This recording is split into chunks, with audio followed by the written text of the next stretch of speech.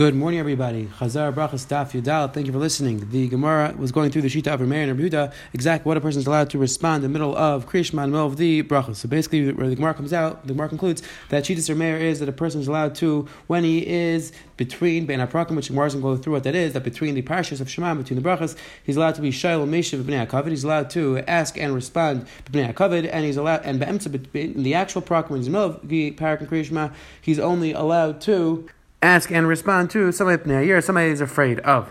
And that's Shita Rameir. Rabbi Yehuda Shita is that if he's in the middle of the parak, he's allowed to be Shel B'nei Yira, and he's allowed to respond B'nei HaKavod. And if he's Bein HaPrakim, he's allowed to be Shel B'nei HaKavod, and he's allowed to respond Shalom to any person. The Gemara brings Raya, that is the Machlekes. Because I think we want to know what during Halal Megillah, which is only deemed Rabbanan, are you allowed to be Mafsek or not? The Gemara says, is it a Kavachem from Krishma? Krishma was there, right? So you're allowed to interrupt in the middle. So Kol Shkin Halal, which is Rabbanan. Or do we say no, that Pursuit is different? And the Gemara concludes that a person is allowed to stop, and it's mutter to be Paisik in the middle of the same Gemara and Shema. A person is allowed to respond, again, depending on each man and Rashita, but a person is allowed to respond during Hal and Megillah. Then the Gemara says that Rabbit says there's a difference between what type of Hal we're saying. If it's the type of Hal, which we say the entire Hal, which say the Brachas, and we say the entire Hallel, then a person is allowed to stop being Parak, he's allowed to stop and respond, but by Emsa Parak, he's not allowed to respond. But the days that Yachid does not say the entire Hallel, then the halacha is, even in the middle, he's allowed to stop. The Gemara asks, we have a story where it was a day that they didn't finish the entire Hallel, and Ravina didn't say Shalom. The answer is that the Ravina held that this other Amar was not Chashim in his eyes, and therefore he did not say, he didn't give Shalom.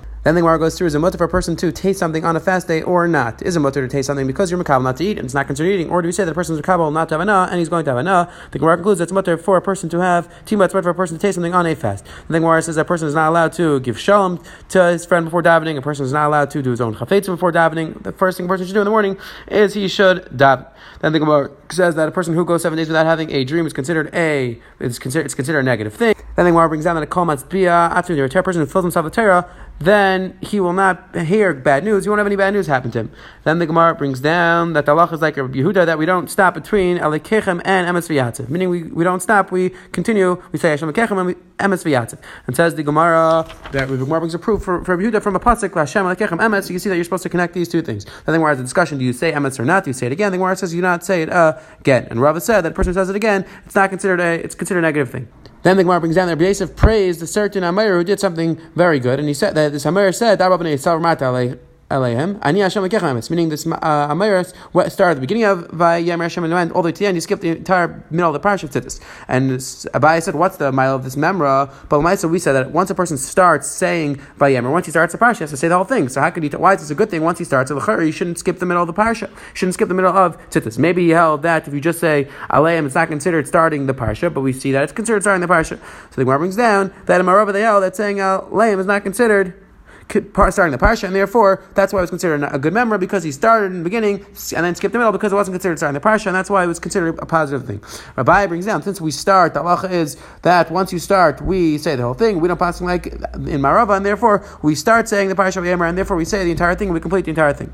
Then the Gemara brings down that Rabbi Shimon gave another reason why the order of the parashas of Shema are in this order. That the reason Shema goes first because it has three things. It has Lilmoid, Lalamid, and Lasais. Vahaya has two things. It has the Inyan of Lalamid and Lasais. And Vayemer has one thing. It has the Inyan of Lasais, and that's why the order. The Gemara says he's not disagreeing on the mission. He's just giving another reason. Then the Gemara brings down that Rav used to wash his hands, say Krishma, and then put on tefillin.